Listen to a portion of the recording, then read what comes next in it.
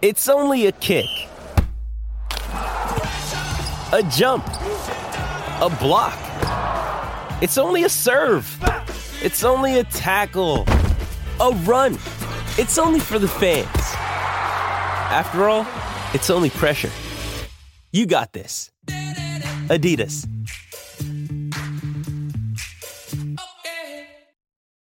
This episode is brought to you by La Quinta by Wyndham. Your work can take you all over the place, like Texas. You've never been, but it's going to be great because you're staying at La Quinta by Wyndham. Their free Bright Side breakfast will give you energy for the day ahead. And after, you can unwind using their free high-speed Wi-Fi. Tonight, La Quinta. Tomorrow, you shine. Book your stay today at LQ.com. Hello, I'm Scott Soshman. And I'm Evan Novi-Williams, and this is the Get Your Bids In Now sports business podcast, The Sporticast.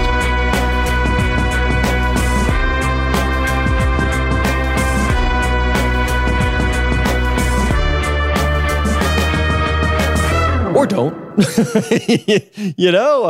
Despite a report earlier today from Forbes, and we're not throwing shade here, but Forbes says the thing is done. Rob Walton's going to get the Broncos at $4.5 billion. If you asked me to handicap what was going to happen a month ago, and I think we sort of did this in many stories, Rob Walton's going to get the Denver Broncos, and I think the price is going to be about $4.5 billion. That's what we said a month ago, and 3 weeks ago, and 2 weeks ago, and a week ago. But the idea that it's done and it's him, I mean, it's an educated hypothesis guess that is going to wind up being close to right if I was speculating. So whatever. But more interesting is like all the machinations here. What's going on? What is the effect in the future?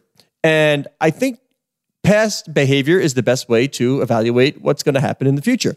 There are a lot of correlations to this Denver Broncos sale between what happened with the New York Mets and Steve Cohen, right? Everybody was wondering. And by the way, other bidders were told for a long time that Steve Cohen was not bidding on the Mets. He had a deal in place. It fell apart, and then it was a more open thing. Steve was so angry that that's it. He's not bidding. He's out. And some people in the process even wanted, some kind of Steve Cohen protection clause, as if they get paid back if he jumped in, but that never materialized. So we have the same thing here with Rob Walton. I mean, the guy's worth $70 billion. So in the game, it's called dry powder. He's got lots of dry powder, right? He can spend almost anything he wants if he really wants the Denver Broncos. And that's not to say that the guys from Clear Lake and Todd Bowley or Josh Harris or anybody else are not wealthy folks, but they cannot compete, and they know they cannot compete with Rob Walton. So as we record, Edmund, we're a couple of hours away from the deadline for bids, not best and final bids, for bids. Why would Steve Greenberg at Allen and Company say best and final when he always wants to go back and tell somebody, well, do you want to raise your bid, right? So we're a couple of hours away from second round bids coming in. And disagree with me if you must, but I think what we're going to see is Rob Walton in the $4.3 to $4.5 billion range, and Josh Harris and the others in around the $4 billion range. And let me tell you why. And then you take it from there. Because these are not unsophisticated investors. They understand that if Rob wants it, he's going to get it. This is a trust estate sale. You have to go to the highest bidder for the most part. It must go. And you wrote a story on that, so you can comment more on that. And we have a story coming up on the Trailblazers too that also incorporates that ideology. So these folks understand well that Rob can bid whatever it takes to get this. Why would they, and this is the mindset I'm hearing, why would they bid it up and be a stalking horse for anything? Because when the Broncos sell, you are going to be establishing, should we use the real estate term? What's the comp, right? What's the closest comp? And that's going to be the most recent sale of a franchise. These folks, if they don't get the Broncos, you can bet Josh Harris and Badad and the other, they're going to look at, well, what's the next team? Maybe it's the Seahawks. Maybe it's something else. But if you establish a price point of $5 billion because you think you're going to play that game here, it's only going to make the next one that much harder. And they understand that very well. I think that's so interesting because in some ways it makes total sense that obviously Josh Harris, if he wants the Broncos and doesn't get it, there's a good chance he's going to want whatever the next NFL team is that comes up for sale. Would you say that the last NFL team to sell, the Carolina Panthers, which sold for $2.3 billion to David Tepper, would you say that softened the market? Because that was a little bit under what the NFL and a lot of people expected. I guess I'm just curious how much the Broncos sale 4 years down the line affects the sale of insert team that plays 2,000 miles away here. I think it does. I think you're establishing that comp. And what the NFL has seen, and it's also one of the reasons why I don't believe they will anytime soon vote to accept private equity, unlike the other. One, they can do everything in the family. Mm-hmm. Like I can see Roger Goodell telling everybody in the owner's room, listen, if we need to pool capital, we got everything we need right here. We can do it in the house. We don't need to go outside. That's one. And two, look at the prices. You went from the Buffalo Bills to the Carolina Panthers, now to the Denver Broncos. And of course, it's always going to be determined by how much time goes by. You need the appreciation, the new deals, to the media deals, things like I get it. But, and I'm going to say about, from Bills to Panthers to Broncos, double. That's what you're looking at. So if you can double the prices that you are getting for these assets, and you have enough capital in the room to do it, anything you want, finance anything you want within the group, why in God's name would you open yourself up to investment from private equity? Yeah, I think that's interesting. And to go back to the original point, I agree with you. I think the conversation around this Broncos sale for the past 2 or 3 months has been, is Rob serious?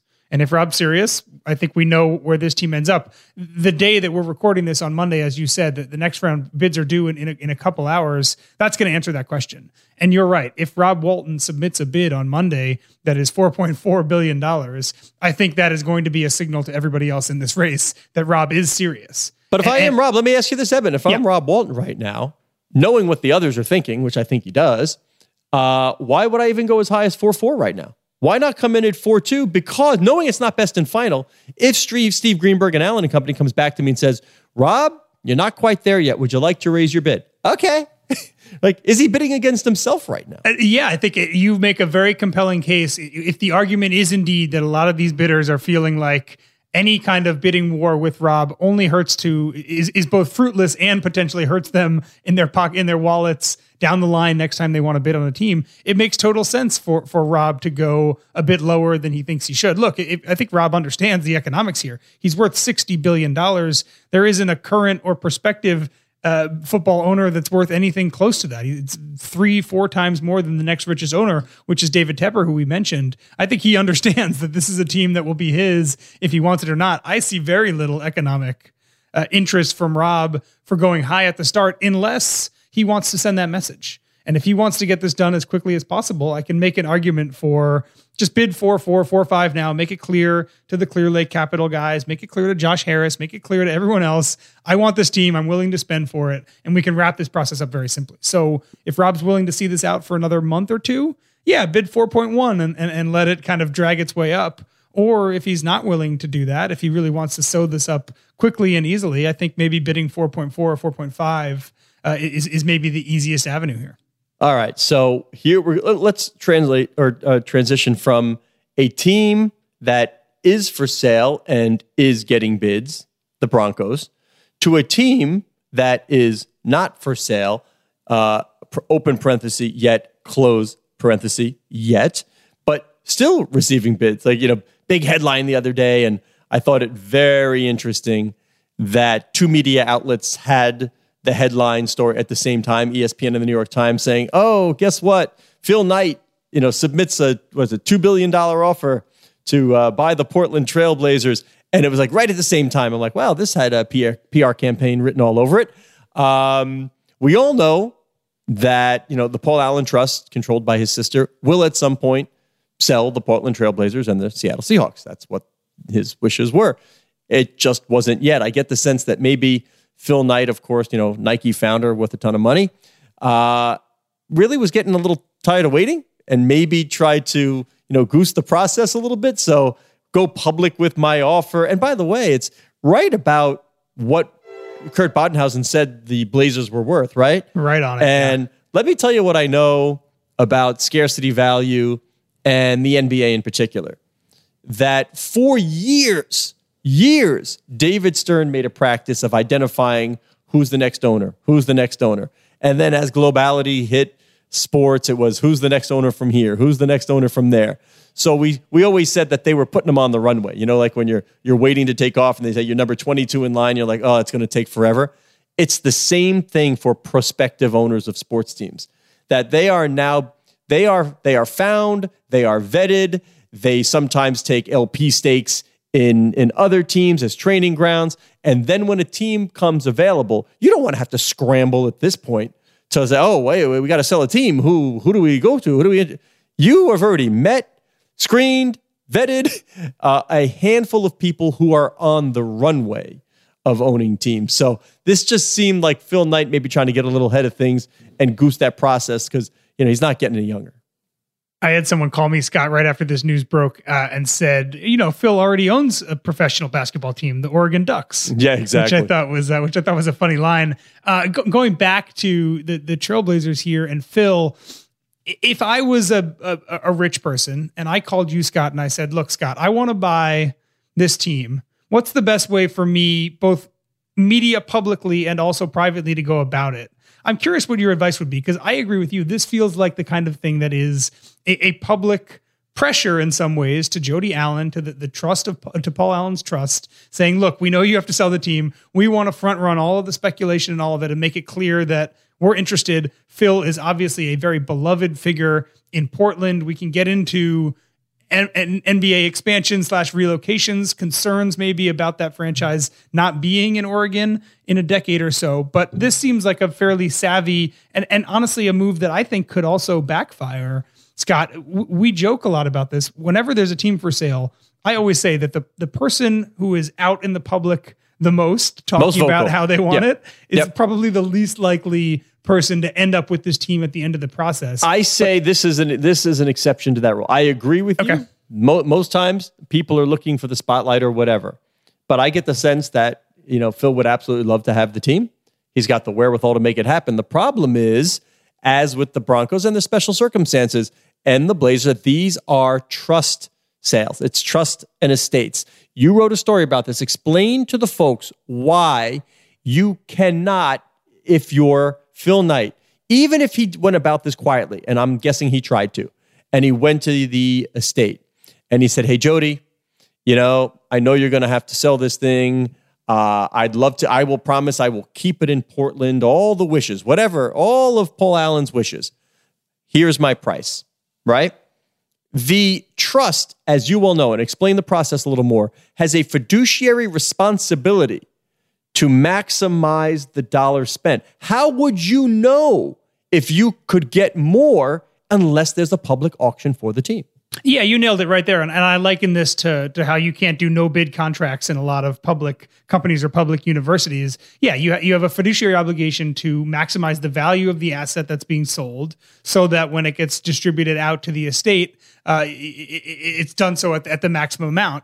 And as a result, for the Broncos and for the Blazers when they do sell and the Seahawks, because we think that another group that's owned by the Paul Allen Trust that's likely going to have to trade at some point, all of these things are going to have to be done at some kind of auction so that you can satisfy that fiduciary duty.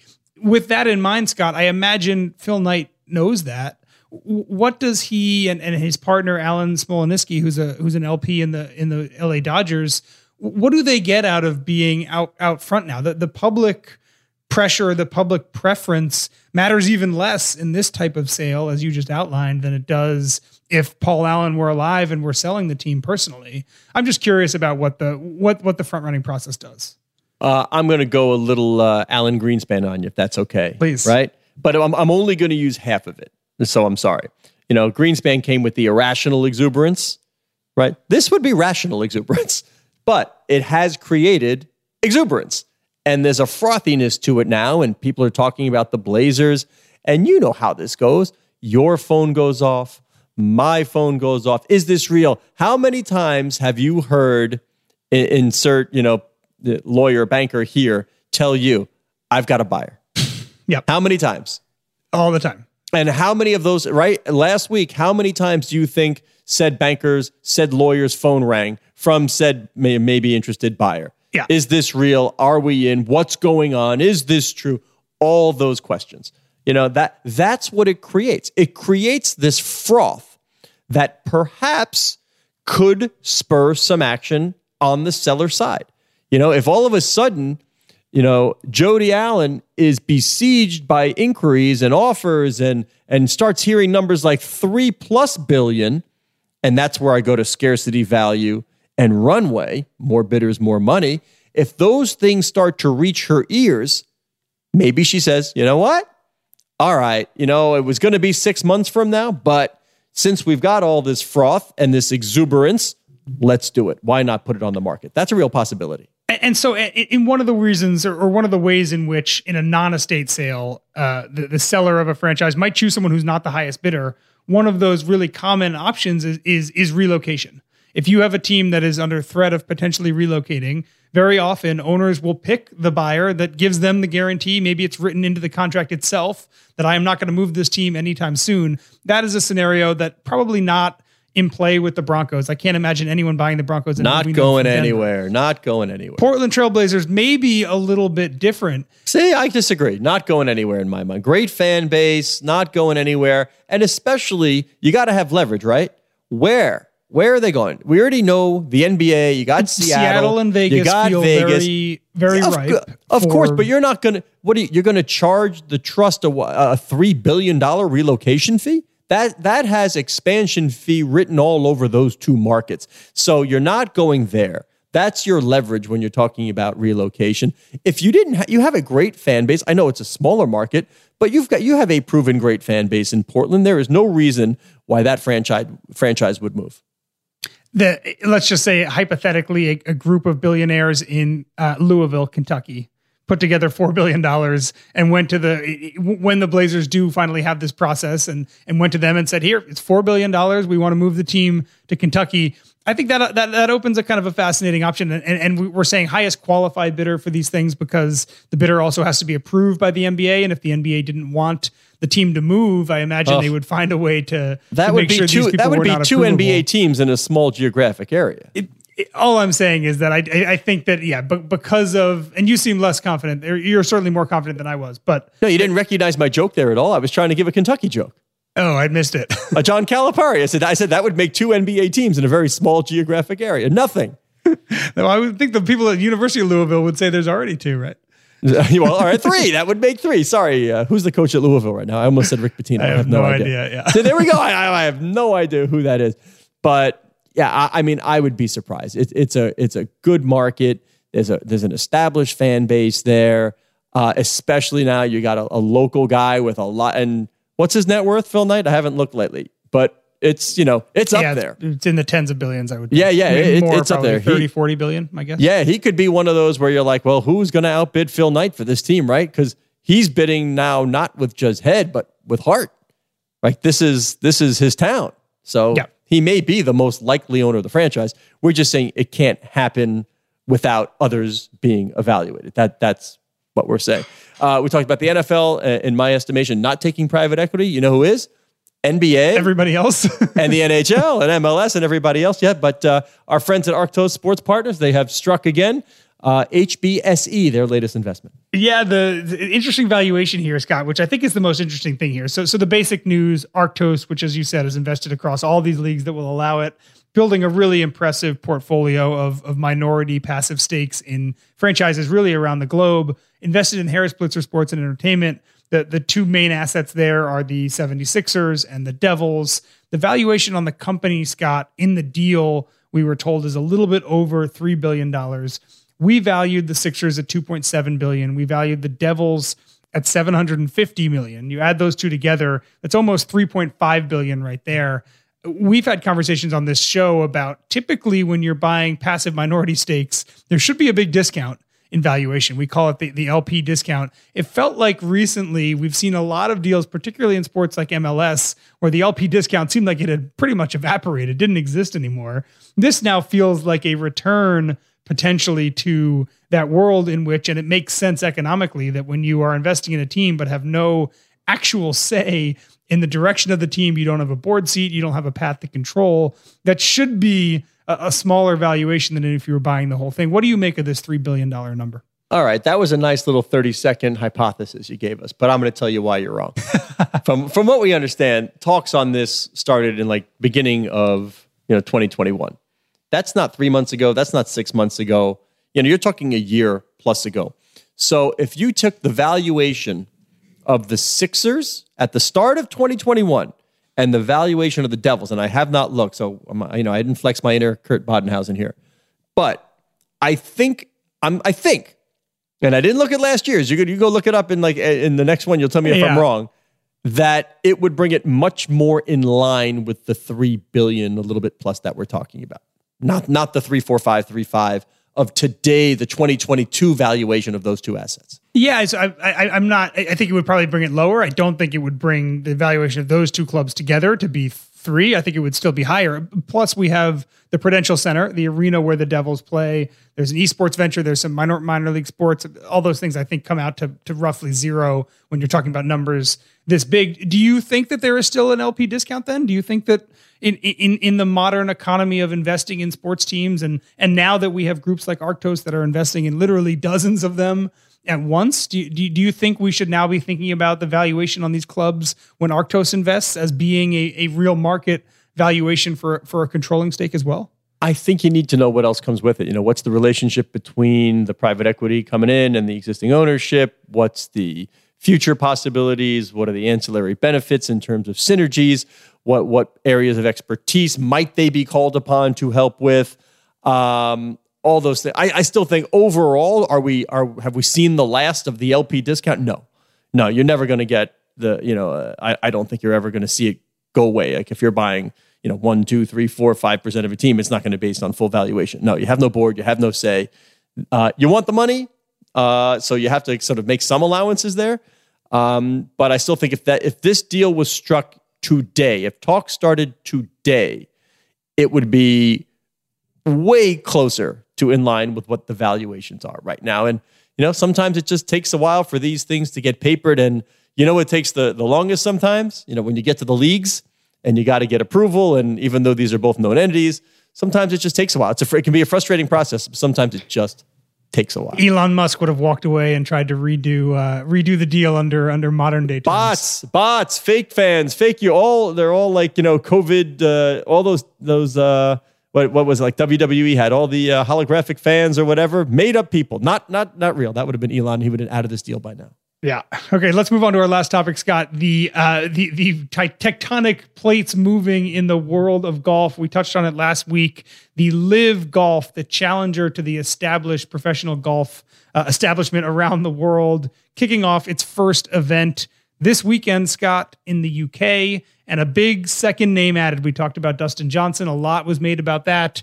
Today, right before we started recording, they announced that Phil Mickelson, one of the most famous and highest earning golfers on the planet, will be joining them for their first event. You and I spoke last week about Phil's non-inclusion in the original roster. Phil has been tied to this project for a very long time, made some comments publicly that angered a lot of people regarding the Saudi Arabian money behind Live Golf, kind of stepped away, was in the back seat for a while. It appears as though Phil will be the second major name kicking off this first event this weekend. All right, but I mean, I'm more interested in the macro. Yeah, Phil's there to get attention. That's fine. We had Dustin Johnson. The first one got attention, but I'm just more interested in the brewing battle between Live or is it just the PGA and everybody else? Like it could be anybody. Again, this is not the first time this has come up. I'm sort of more than surprised that the PGA Tour didn't get out in front of this with its players somehow. I know you've got some thoughts on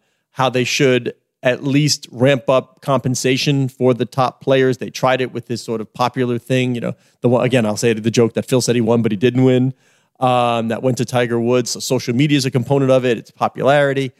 But again, this goes back to Rupert Murdoch and Greg Norman having a press conference. And back then, we're decades and decades ago, to where the PGA Tour just threatened to yank cards and then the players folded, quickly.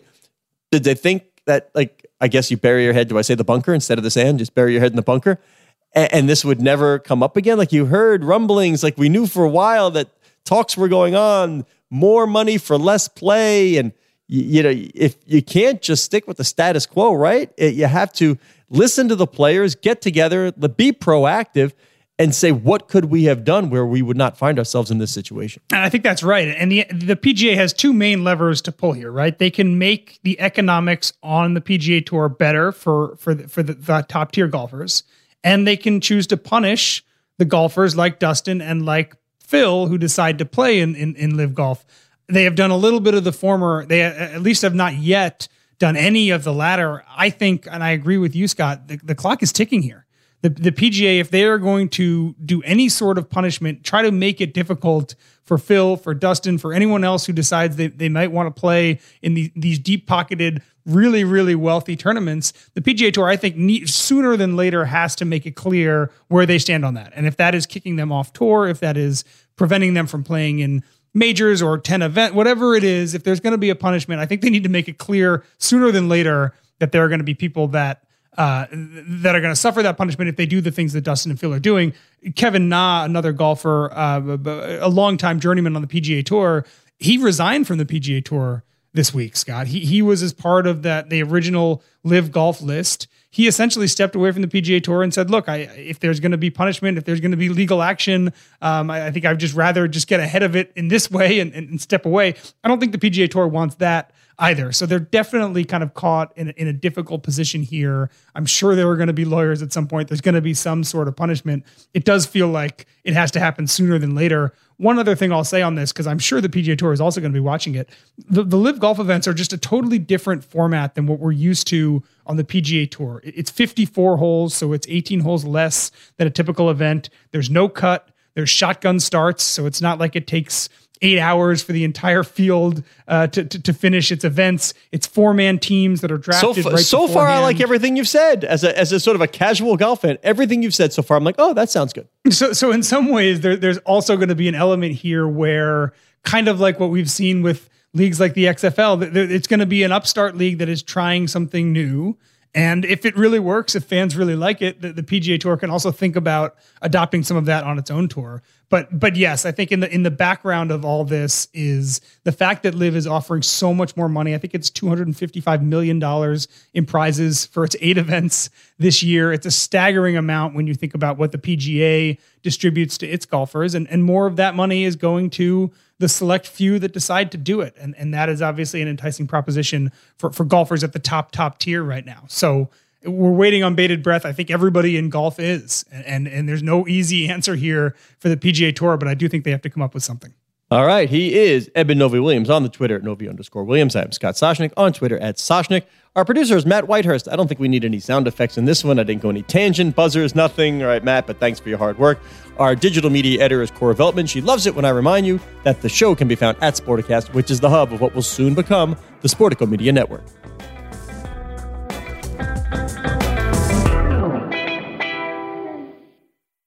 Step into the world of power, loyalty, and luck. I'm gonna make him an offer he can't refuse. With family, cannolis, and spins mean everything. Now, you wanna get mixed up in the family business. Introducing The Godfather at ChumbaCasino.com. Test your luck in the shadowy world of The Godfather slot. Someday, I will call upon you to do a service for me. Play The Godfather now at ChumbaCasino.com. Welcome to the family. No purchase necessary. VGW Group. Void where prohibited by law. 18+. Terms and conditions apply.